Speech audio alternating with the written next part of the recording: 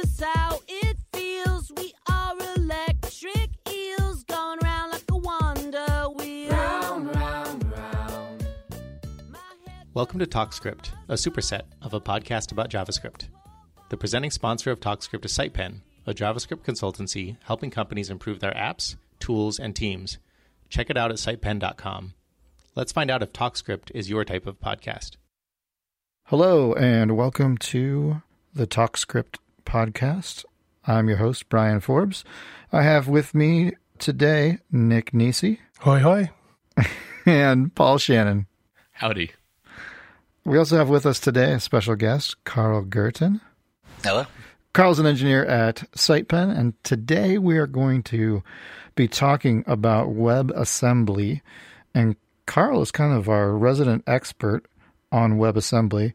We didn't really know that until we went on our excursion this last April as a SitePen team. And I spent some time kind of picking his brain about WebAssembly and Rust, and Carl's a treasure trove of info. I just want to say I was on this bus too, and I was so tired I fell asleep, not because of the conversation, but I really regret missing it because I just hear that it was so good from Brian and other people. Like, it just sounded like an amazing conversation. That's why I'm here. Also, I gave Nick a sleeping pill. So let's get into our topic for this week. We've got Carl here to talk about WebAssembly. Carl, you did an AMA last week, 2 weeks ago, internally to SitePen about WebAssembly. And why don't you just give us kind of the rundown of WebAssembly, its history, kind of what it is. All right. So, contrary to prior assertions, I am not an expert. I'm kind of an enthusiastic observer. We give that title freely. You're definitely an expert. If I'm an Angular expert, you're the WebAssembly expert. Oh, okay. Is that how that works? So the history, I have been following WebAssembly mostly from the Mozilla point of view. I'm a big Mozilla fan. And so if I say things that are like, and then Mozilla did this, it's just because that's my primary like lens through which I view like the whole effort. There's a lot of effort going in from all the vendors. It's just I happen to follow the Mozilla side. So WebAssembly right now the goal is to run non-JavaScript code in the browser, and to do that in a secure and fast way. And the problem with JavaScript isn't necessarily that it's slow per se, but that it isn't predictably fast, which is kind of a subtle distinction. So you can write a really hot loop in JavaScript, and as long as you are fully monomorphized and you have everything work, and you know exactly what the compiler is doing under the hood, you can get to go fast. But if you get off that happy fast path, the performance can degrade, and it can degrade by a lot. And so then you have to know a lot of internal details of the JavaScript runtime and the browser and what to get back to that performance. And so this annoys systems level and low-level programmers a lot.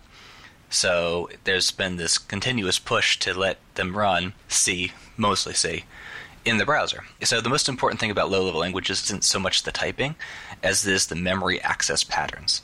So with a dynamic language, when you have like an object, that object isn't in the stack, it's not in the fast part, like it's not in the localized part of memory, it's somewhere on the heap. And so when you access that variable, you have to go through a pointer to get to the heap.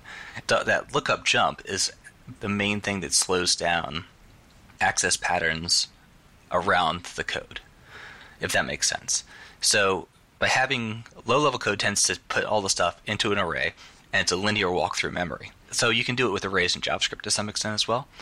But having that packed linear access allows the processor to guess which memory comes next and to prefetch it before you need it. So the memory is always there, so the processor's pipeline stays full. And that's really what gets you the big speed jumps in lower level languages. So if you have a dynamic type, you can't predictably know how big an object is going to be. It could be, like if you have an array, it could have, 2 integers, it could have an integer and a string, it could have 5,000 nodes because you're using it as a lookup table. Like, it's just completely, it's dynamic, right? And so you can't pack all those into a compact memory representation and linearly walk through it. And so you pay some overhead and slowdown. And that's, from my understanding, the main thing that slows down most C, C++, Rust languages is not so much the typing, but the memory access patterns. So it leads to less predictability, and that over typing is more important, is having that predictability. Right. So the predictability and the predictability for keeping the processor pipeline full is the primary thing that makes those low-level languages fast. And so if you want to have that in the browser, which has kind of turned from a document viewer into a runtime, then you need some kind of processing model that can support that, and support that without having to emulate it through JavaScript. So there's been a push for many, many years to get something besides JavaScript running in the browser. Isn't that what plugins are for? The initial one was plugins. Going back to the Netscape plugin API in Netscape 3 that had it, somewhere on there. You could compile your thing and install it locally, have your C code tied to your operating system, and that would run, and that would interact with the browser through a set of APIs. And the problem with that was you had to trust the plugin. Like, the plugin ran with your user level permissions and had full access to the system, and it could do literally whatever it wanted to. On top of that, it had to be compiled for your platform. Correct. It's like any other piece of software you had to install in your system. Yeah. And so that's kind of anathema to the web platform as a whole, where like the main advantage of the web platform over like a native platform or the App Store or anything like that is the distribution. Like, you can literally go to a website and you are running an application that you don't have to trust won't destroy all your Bitcoin wallet on your, take your pick on what sensitive files you have on your computer. So it's the safety and the trust that gives that installed experience, and plugins just absolutely did not have that. We got a lot of mileage out of the plugins, and so Microsoft had their own take, which was ActiveX. I won't get into that. How do you really feel? It was quite popular, though. And so plugins had a good run. You had Flash. Like, Flash was actually a very big success as far as a platform goes. But you had everyone's trying to get like their plugin installed so that you can then build on their platform, they can control it and all that. And so that kind of ended with Steve Jobs and the iPhone saying there's no Flash on the iPhone. That was the nail in the coffin for the plugin. The browser vendors had been unhappy with plugins for a long time because they ran in the shared memory space of the browser, and if the plugin would crash, the browser would crash. And any security problems in the plugin was a security problem in the browser too. So the browser vendors were unhappy with the plugins, but they kept it up because that's what they had, and they didn't want to break the web. That's kind of what they'd like to do. So once the iPhone killed plugins, there was this void of how can we make native code run in the browser? And Google made the first real public stab at this in Native Client, which was a platform for running basically C programs with a SDK called Pepper. And the idea was that you could compile your C++ code into something that worked and that would be platform independent, and you could compile your code against the Pepper API and have access to all this in-browser stuff and get your games running and your apps and whatnot. And would be great for Chrome OS. That was kind of as far as I understand, the mindset behind it. Right. And so they did their big DevRel push, and so people looked at it and was like, this is pretty cool. But the other browser vendors looked at it, again, now coming from the Mozilla perspective, and they're like, we're not going to adopt Pepper. Like Native Client, they were kind of not super thrilled with, but Pepper was what they absolutely didn't want because there was no spec for it. Like, there's no public definition. So it was basically whatever code was out there was what it was, and there couldn't be an independent implementation. They couldn't guarantee that it would work and it wouldn't change over time, that type of thing. It's like it's someone else's API that has no standards, right? Like, do you really want to build your stuff on that? It sounds like a fly-by-night project that somebody put together, and then they proposed it. It was a real legit effort, and they had good reasons for all of it. And the other browser vendors looked at this big API, and they're like, no, we're not going to adopt that. I mean, it sounds like it was kind of taking them back to the plugin paradigm where you've got Microsoft with ActiveX, you've got Netscape with the Netscape API. Had this gone forward without a spec, right? You've got one vendor controlling the API, and they've got their own API without. I'm not convinced that was their intent. I think why we're curious is because if they really thought Pepper was a good idea, even though it had no specs, you could have just put up a working group around it and then set up specs and things like that. Right. There was, as far as I know, discussion about doing that. I'm not a browser vendor myself, but like from reading in the internals of all the emails, like all the browser vendors kind of have a back and forth relationship with each other, and they have kind of, there's discussions. And my understanding was nobody outside Google wanted to pick up this API. I did see that as well. I had no idea why, but I did see that. People were like, this is a little too hot for me. Also, I think that you should become a browser vendor, and we'll have the Carl browser. No, that would be great. Carl 2.0. Yeah. Just There you please go. don't be Chromium. I'll cancel in a couple of years and switch to Chromium under the hood. The great thing about native client, or especially portable native client, with the Pepper API was that it wasn't platform dependent. Like you could compile it one time and have it sandboxed and be pretty sure it wasn't going to touch all your stuff. And so it was much closer in vision to like the web as we wanted it. It's Right. closer to the initial vision of the plugin, right? That you could just visit the site and it would automatically run this like AutoCAD or Figma or like something like you had this big application you could run without any install process, and it'd be amazing. As far as I know, I only did a couple things, but it seemed to work. It's just the size of the Pepper platform was not something the other browser vendors wanted to pick up. Gotcha. That makes sense. And so, as kind of a counter move, the Mozilla guys, Mozilla Labs specifically, and I believe Dave Herman, adopted the worse is better approach and introduced ASM.js, which is kind of a hack in that it isn't really a platform. It's more of a specific way of writing JavaScript that guarantees that you're returning integers. So if you convert in JavaScript you use a bitwise operator on a number in JavaScript, it implicitly converts that to a 32-bit integer. It's guaranteed by the spec. And so by putting that single bar, which is binary XOR, or binary OR 0, that's a forced coercion to a 32-bit integer. And by having that, you could guarantee that the program was taking in and returning integers. And by just making a big array buffer, that can be your, quote, memory of your machine. Like you have guaranteed entry and exit for your numbers. And what that does is that by having that guarantee of like that really constrained API, the compiler can guarantee the inputs and outputs and do all the linearization and inlining and predictability, that predictable memory access stuff I talked about, and make your code predictably fast. Now, and the reason for using the bitwise OR was because this was before array buffers Right. were a thing in JavaScript. Right. We're talking ES3. Yes. For all of our listeners out there, a long time ago in a galaxy far, far away, we didn't have fancy features like array buffers, right? Yeah, array buffers are actually pretty amazing. Makes me feel old. Sorry, Carl. I could just imagine somebody going, why wouldn't they just use an array buffer? Well, we didn't have them. No, that's fine. Like, and array buffers is kind of an extension of this effort. That was like the initial thing, and they proved it out, and they got, I believe, Epic or someone. They got a couple of game engines running on it to show that they could, in fact, compile C to ASM.js. They got Doom running on it, didn't they?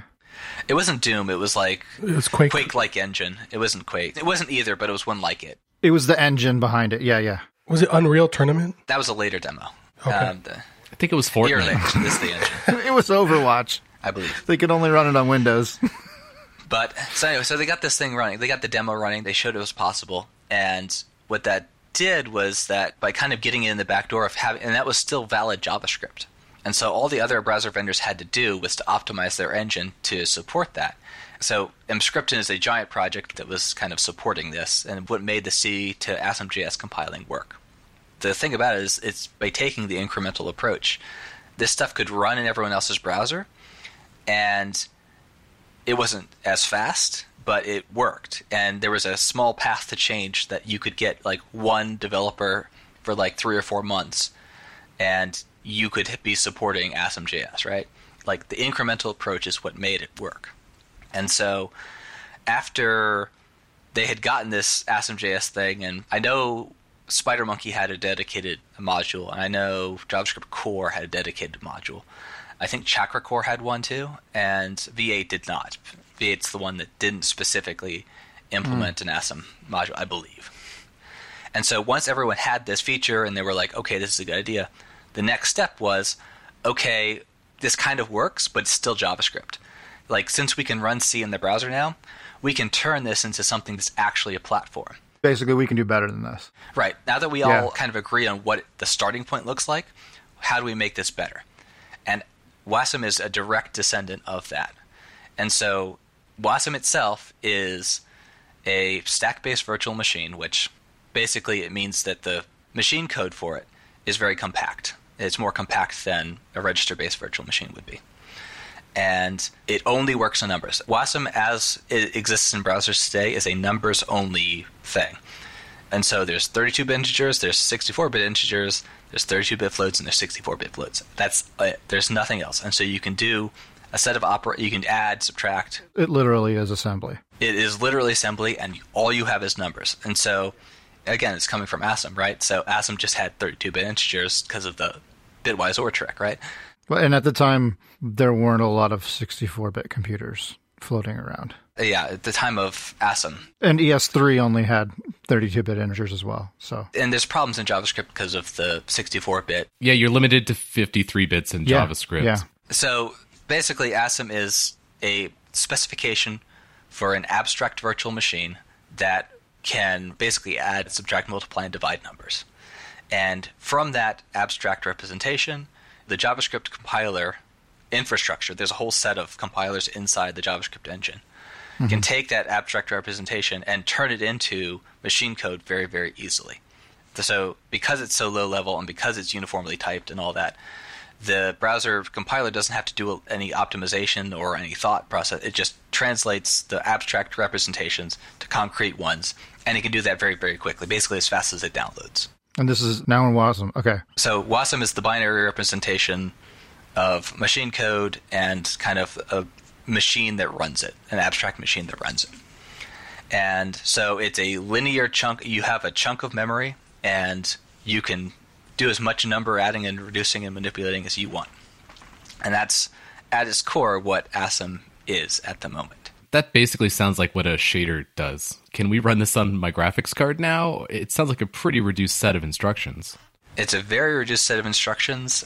I don't know if it runs on a graphics card. Paul's like, I'm going to get my Bitcoin miner running in WASM on my graphics card. Well, I mean, if somebody's browsing the web, they're not using their graphics card, so it's free money. Well, they might be if they're, doing some SVG or... Anyway. So that's the kind of long and meandering history of WASM as it stands. When I've been talking to Paul and Nick about this over the last couple of weeks, because I've been really excited about this episode, we were kind of talking about the history of WASM, and I think I missed where ASM.js went, like, they didn't really abandon it, but, like, then they started developing WASM. I didn't really catch that. And so, like, I vividly remember when they compiled, quote unquote compiled, I guess it is compiling, the Unreal Engine or whatever it was to ASM.js and had it running. I mean, it was just like a breakthrough.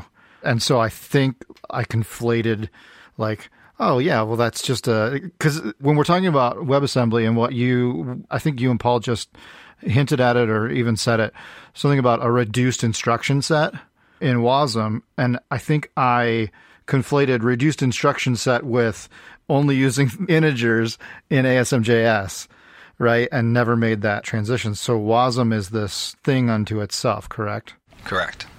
All right. And WASM doesn't have any, aside from being kind of the origin story, WASM in its core doesn't have any direct reference to JavaScript. There's a JavaScript embedding that's specifically designed to be an embedding, so there can be other kinds of embeddings. And so that's kind of the tie into the browser at the moment. But at its core, WASM is just a chunk of memory and instructions for adding numbers. And WASM can't access the DOM, right? Correct. So you still have to have like JavaScript glue to tie what's coming from WASM to something that you might want to update on the page. Okay, so that's an ongoing.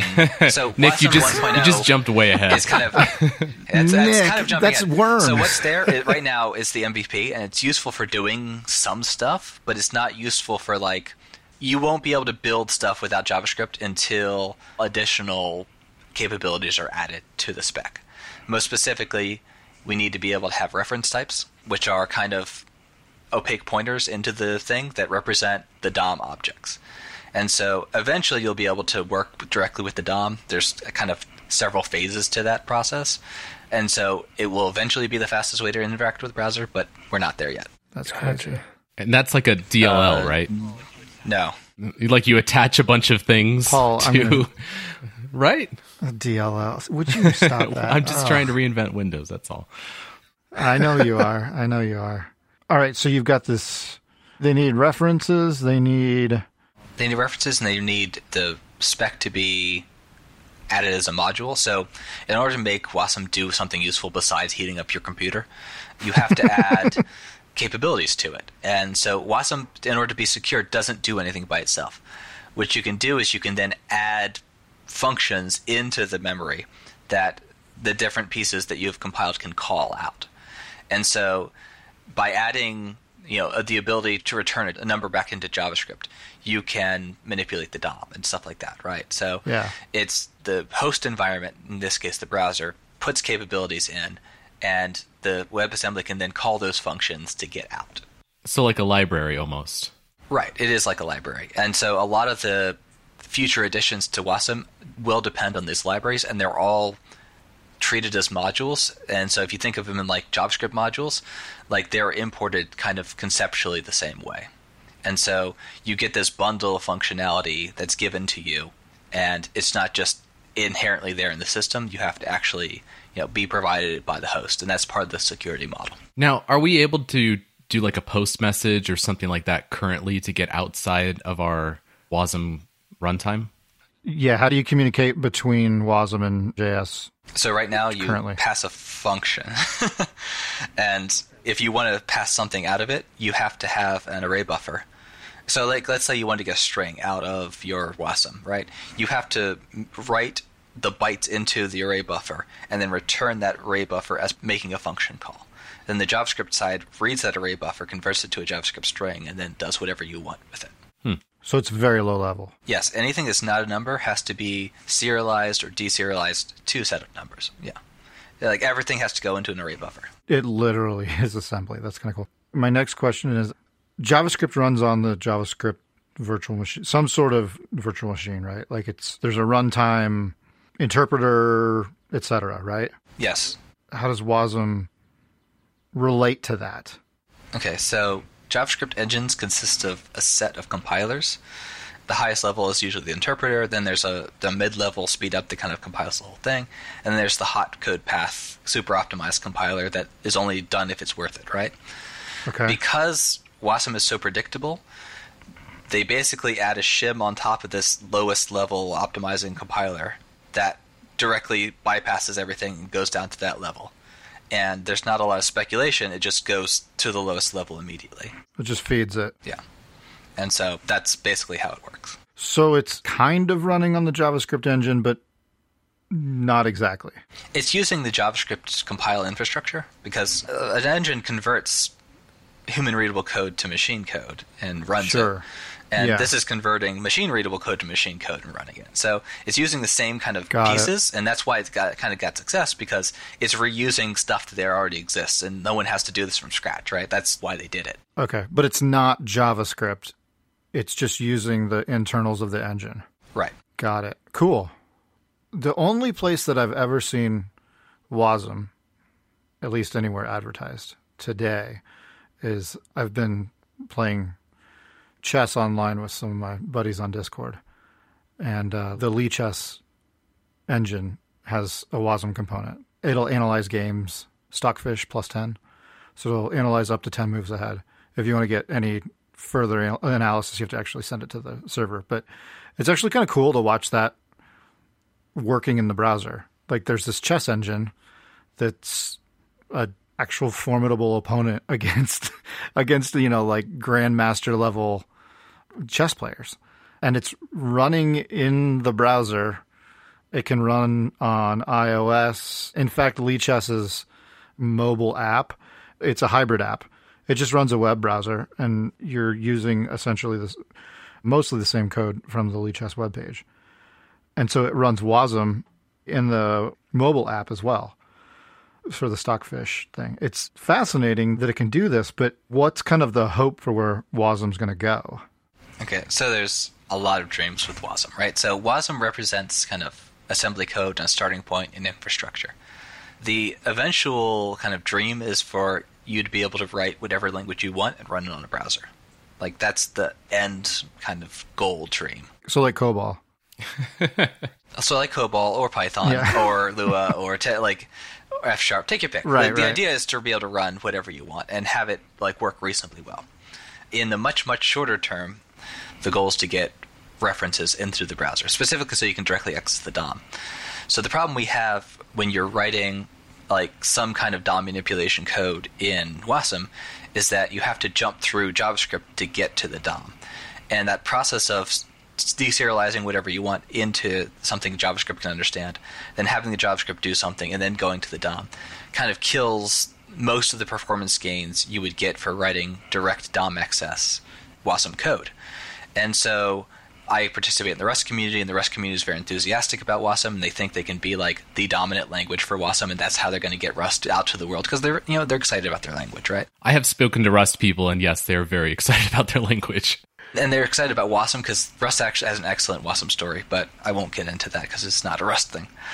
But when I have seen like virtual DOM implementations, which is the kind of thing you would expect, because we all want our VDOMs to be faster, and the performance gains are not what you would naively think. It's like I've seen like 10 to 15% over React, which other VDOM implementations just get natively in JavaScript. And the problem is the overhead in that jump.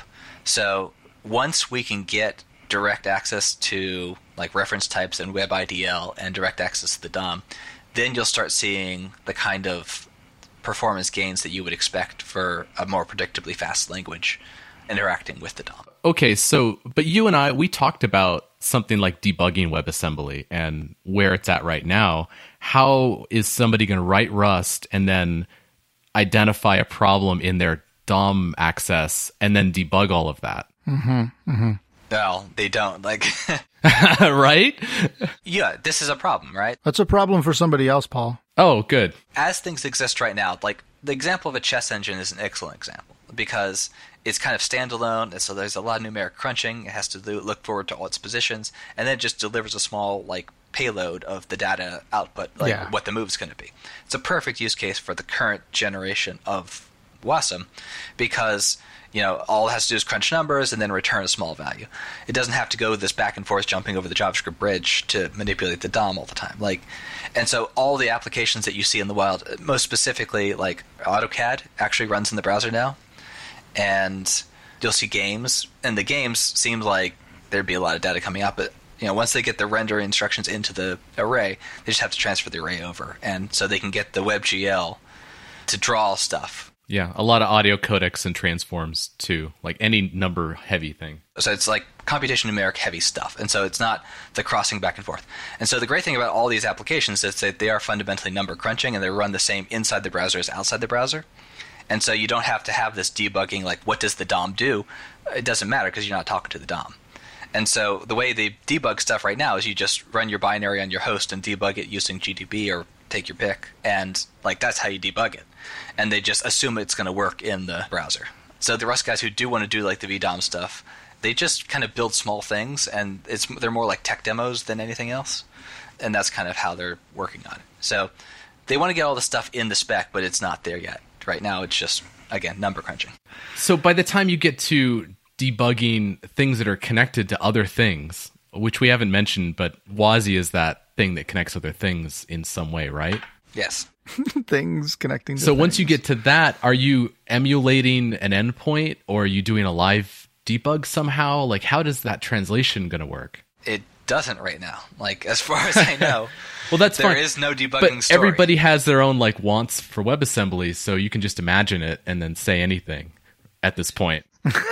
Just make something up, Carl. So all the development is done on GitHub, and there's the WebAssembly like GitHub organization, and you can find every single spec and all of what they say, and like there is a debugging story there. There is like it's a high priority item for them. Like it's not like they're just like, yeah, sure, whatever, just imagine it'll be great. Right, just use GDB until then, yeah. They actually do have goals. I'm just saying, like, as it exists right now, this is my experience with like playing around with it and what people are actually doing. Yeah, and I'm just prodding you a little bit because Cha. I hear that WebAssembly is going to you can compile any language to the browser, but maybe in the next decade. But I don't see that really happening. Oh, it's the dream. Yeah, it's the dream. That's the dream, right? Like, this is the vision. It's not going to happen soon. Yeah, just like at some point I thought Python might take over JavaScript as being like the language of the web, but that never happened either. Well, that's actually a very much better reason for that. So when you have a garbage collected language and you have two garbage collectors, like if you ever share objects between them, you can't be sure that the object is there or not. So it's really hard to integrate multiple garbage collectors. One of the tricks that Wasm did was it doesn't have garbage collection built in to the spec at all. It's one of those things that's coming up in the future, but it's not directly built into the spec, and so there isn't conflicts with the host garbage collector and the JavaScript garbage collector. Like, there is no garbage collector in Wasm, and once there is, it'll be the JavaScript garbage collector to prevent that cyclical dependency confusion. Is that what shared array buffers solve? It doesn't necessarily solve it because you're still going to have to access the DOM, and the DOM is a global. So, like, there has to be a solution for garbage that reference counted, or reference or cycle, or whatever you want to call it. Partially live, partially dead, who knows who's in charge state. There was efforts to put Python in, and that was kind of the stumbling block, is Python's garbage collector versus JavaScript's. What you're talking about, having two garbage collectors, or a garbage collected and a reference counted language, so to speak, or reference counted runtime. That's one of the big reasons why you had the memory leaks you had in Internet Explorer. When you've got, two things vying for the object, your reference count goes up one because the garbage collector has it. Well, the garbage collector can't collect because the reference count's up, and it just stays in memory infinitely. So, yeah, it's definitely a problem, and we've seen it for sure. IE6, IE8, that wasn't that long ago. So it's not anywhere near replacing JavaScript as the language of the web or anything like that yet. Is that its goal? I guess, what is its main goal? So the stated main goal for Wasm is portability and security. Okay. So the way I think of it is, if you think of the browser as a platform, like Windows or Mac or whatever, or Android, the browser kind of is its own platform, and this is eventually going to be like the runtime of that platform. And so if you think of like the JVM, where there's a bunch of languages that live on top of the JVM, but they all share the kind of the core JVM concepts, It's that same concept. It's like you have Wasm module, and it can be written in whatever language you want, but it's going to run on all the platforms and all the things because this is the platform it runs on. Instead of compiling to bytecode, it compiles to... Wasm is the bytecode. Okay. Wasm's near assembly in concept, at least. I'm just wondering how this will change like web development in the future. I'm wondering, like, will tools like, I don't know, Webpack, will they rewrite themselves in Rust eventually someday?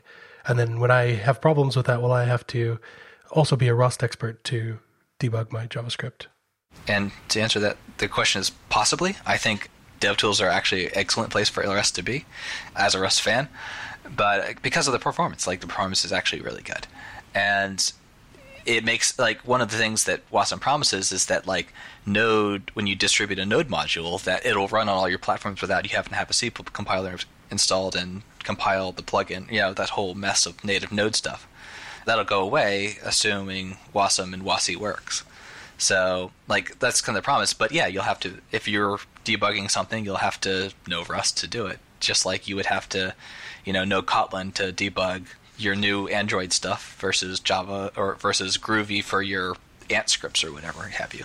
If it's compiled in Wasm, can we reverse compile it, decompile it, or whatever you want to call it, back into any other language? Maybe. That's what LLVM does when it builds, right? You build it to the LLVM IR, yeah. Yeah, thank you, IR. And then it builds it back out to another target. Right. And so it'll depend on how much of the information is left in the Wasm module. I expect most production stuff will be symbol stripped. And so you won't be able to get names and stuff like that, but you'll be able to get control structures maybe. But that'll depend, because the machine is very low level, it's a stack-based virtual machine. I think those tend to lose code structure in the compilation process. But I am not an expert on decompiling that kind of thing. Yeah, if it's optimized, I can see that. You'll get static analysis removing loops that are always false. But yeah, I could see that it would be challenging to disassemble into a human-readable format. What I think is really cool is the idea of sandboxing, being able to actually define like what your application has access to. And so like I make a lot of jokes about DLLs and things like that, but one of the huge problems with DLLs and plugins in general is that they run in user space. So you as a user, whatever you have access to, so does that application in DLL. But it works a little bit different, at least the plans are for it to work a little bit different with WASM and WASI, right, Carl? Correct. So because of the restrictive nature of the machine, and because everything gets passed in as a module, all the native stuff that's going to... So in order to get a C program to do something useful, you actually have to usually talk to the operating system. So if you want to print something to the screen, you have to call... I can't remember the system call this, but you have to make a system call into the kernel, and the kernel will put the painting to the screen on your behalf. And this is mediated by the libc, or the C API. Is not the only way to do it, but it's the normal way to do it. Like, Go has its own kind of interaction, but if you don't have a team the size of the Go team, then basically you rely on libc to do this abstraction for you. And so in WASM, there is no libc because there's nothing there. And so Emscripten, in order to compile things like the Unreal demos and the Irlichten engine and all the other stuff, all the other applications, they're almost all going through Emscripten, which has its own kind of faked out libc library in JavaScript. So there's like pieces in JavaScript, there's pieces in the WASM module they export, and they fake file system access by using, it's not WebSQL anymore, it's the relational DB API. Yeah, something like that. I'm spacing. Something DB. What Emscripten does, though, is it emulates libc and plus a couple extra libraries, and that lets like applications and games compile and work, and it does it through this JavaScript bridge. So when they're doing WASM, Emscripten is already there and it works, and it kind of can compile to WASM, kind of. But they wanted to, again, do better because Emscripten is kind of a hack, like on a top of a hack on top of a hack. It's interesting, but not something like you want to build like... But we're supposed to trust this and not debug the compiled code directly. Emscripten was originally written to go from C to asm.js, right? Correct. And it did a bunch of hacks to make that whole thing work. Right. And so now we have this whole new platform. Do we really want to go through all of Emscripten's hacks just because that's what works right now? And the answer is absolutely not. So WASI is kind of the libc for WASM. Got it. And it shows up as a module, so it's like any other kind of WASM module, in that the host injects a set of functions into the namespace, and you can call them.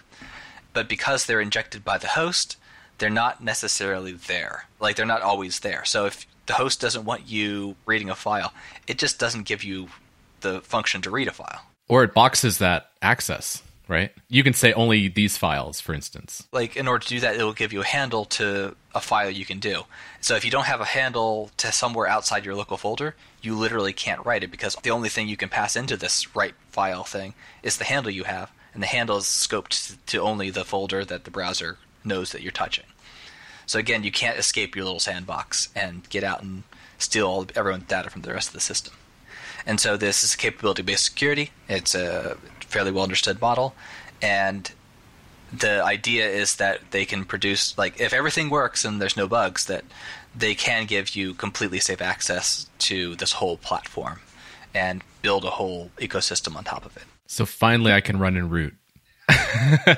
Again, I'm in the Rust community, so there is an experiment, a couple like toy operating systems that will run your WASM module in the kernel space. Not just in root, but in kernel space, so you don't have to cross the kernel boundary at all. And that's like, you can do whatever you want, there's no controls at all, but that's dependent on the security of the WASM host that's running in that kernel.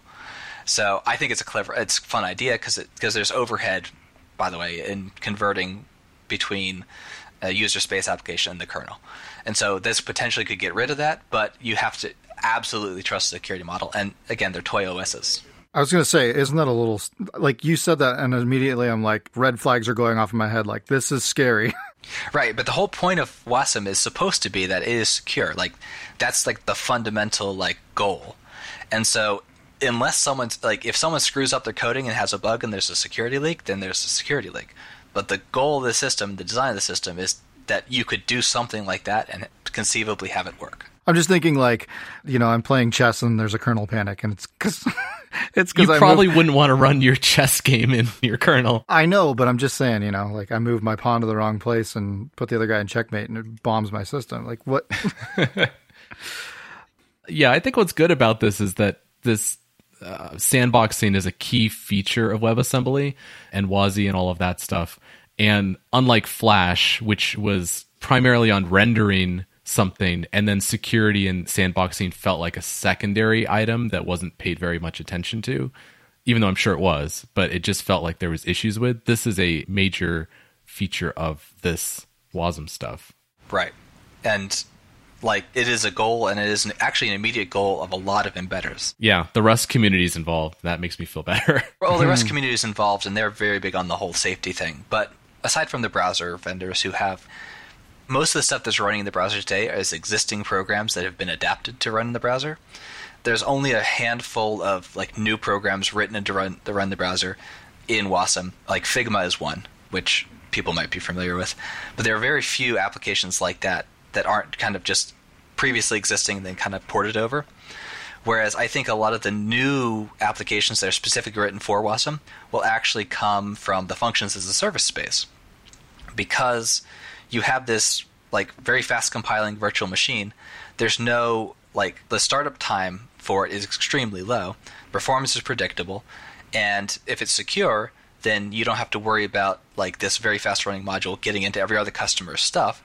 So you can kind of just ship, like you can have your Lambda in the cloud or whatever, or your computation at your edge computing as in Fastly or Cloudflare, and you can literally run all your customers' code really, really fast, basically on demand per request, using WASM, and it'll work. The early adopters of WASM, and specifically for new stuff in WASM, I think it's going to be the functions as a service crowd, and Fastly and Cloudflare are actually pushing WASI very hard. They're kind of the lead implementers on that. Wow. So you said Figma uses WASM? I know that they at least use Emscripten. I believe they're compiling to WASM now. That's pretty crazy. Yeah, see, that's always what I've kind of known WASM to be, is about speeding up the browser, but also the other idea of like pushing JavaScript out more to the system level and doing things like replacing the need to compile, run your compile step for node programs when you do an install for your particular binaries for people that still use binaries and things like that. Just kind of people talk about like, hey, any language then can compile to JavaScript and all of that, but every time I see like real use cases and things like that, it appears that it's oftentimes the opposite, in that, WASM is just a corner case for speeding things up in the browser, but it's also a way to kind of push out, this JavaScript-ness to system level stuff and other things out in the world. So if the JavaScript-ness consists of like safety, system safety pushing out to the world, yes. Or running untrusted code because of the memory safety that this allows. So like it's the memory safety, right? Like that's the models that JavaScript tends to use. Like it's this same goal, like that you just don't trust like it's more in line with how we live. Our like, so in the 70s you were completely trusted that it was you running the code, right? But now we run all kinds of code, like in the browser specifically, that we don't trust the people who give the code, and we just expect the browser security to protect us from all this arbitrary code from taking over our systems, and it works for the most part. For the most part, right? Because there is the own-to-own and all that. Sure. But this is that same concept, like the safety concept applied to lower-level languages, in that you can have like backends or functions as a service is kind of, in my opinion, the ideal scenario for this type of thing, where you have this small function you want to run a lot, and you don't trust, you as the person running the platform don't trust any of your customers. And that's okay, and that's what that is. And so some of the vendors that are doing this are using JavaScript engines to bootstrap.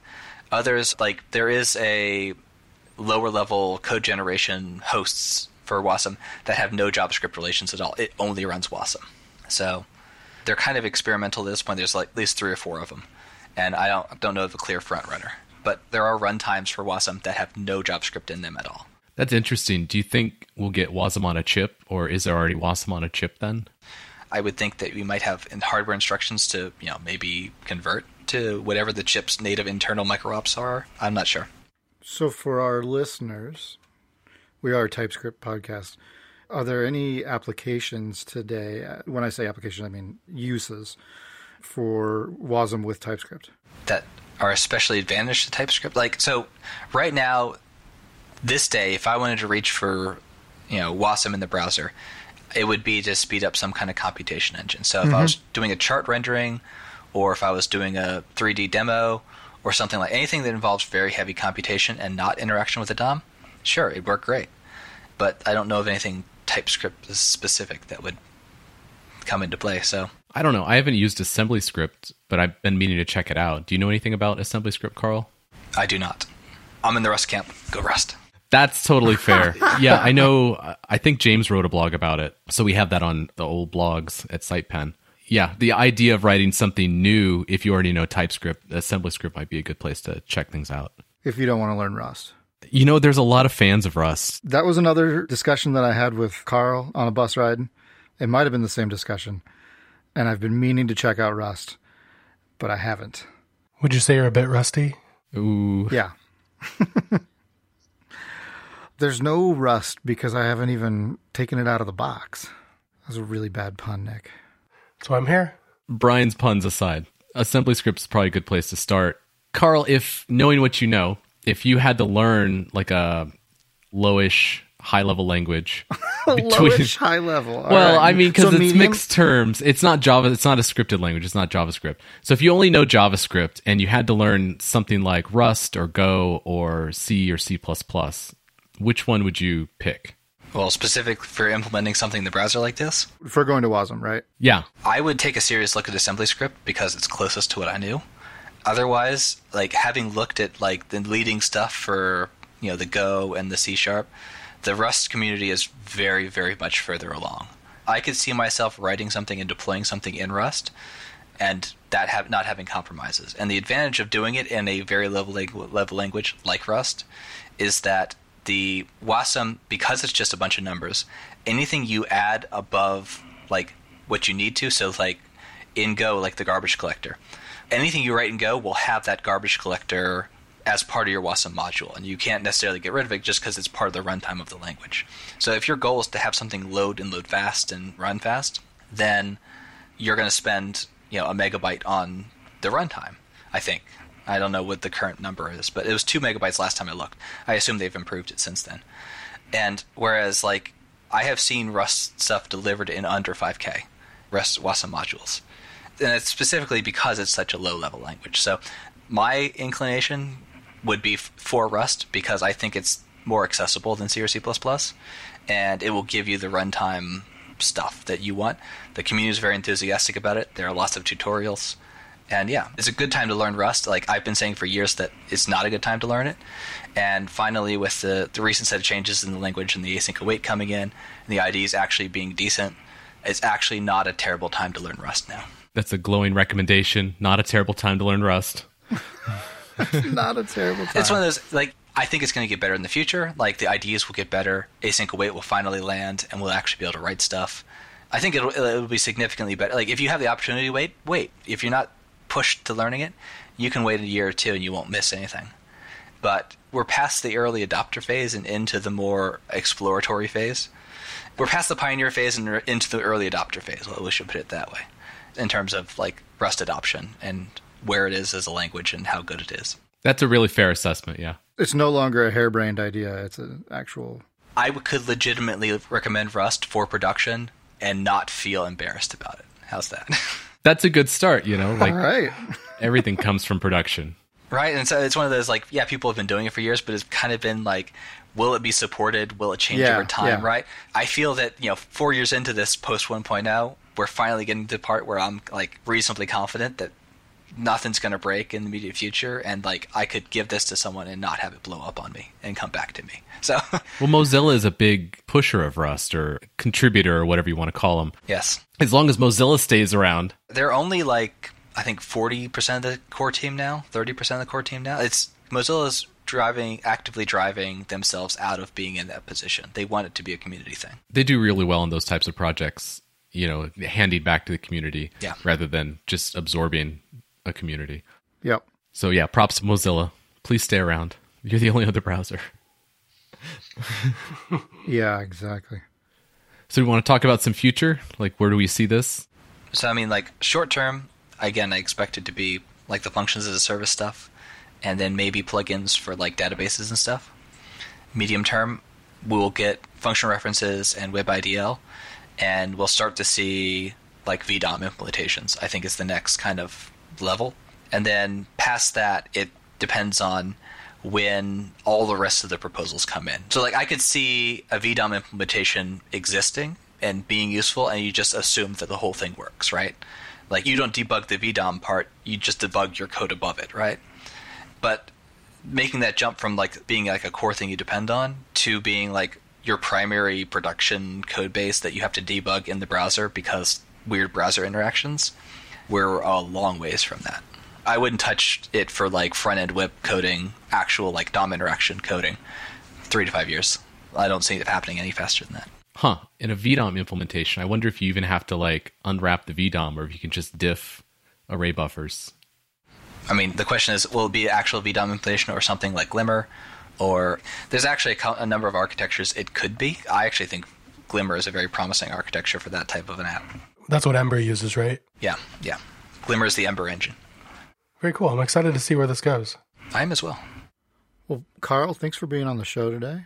This is fascinating stuff. I'm pretty stoked about this. Seeing where it's come from and watching it through the years has been really neat, and watching where it's going today with, like, the WASI and what they kind of hope to be able to produce with it is just fascinating. And once it's here, it'll be nice to have plugins that'll run everywhere, right? Yes. I'm very excited about, like, the future and what it'll mean, especially, like, outside the browser. I think that having a dedicated portable runtime is the potential to realize the original vision of the Java that write once, run anywhere. Do I really think that's going to happen? Maybe, but, like, we have a second go at it, and we're 20 years later. Why not? Right. Yeah. Very cool. Well, thanks again to Carl for coming on, and until next time, stay type safe. Thanks for listening to the TalkScript podcast.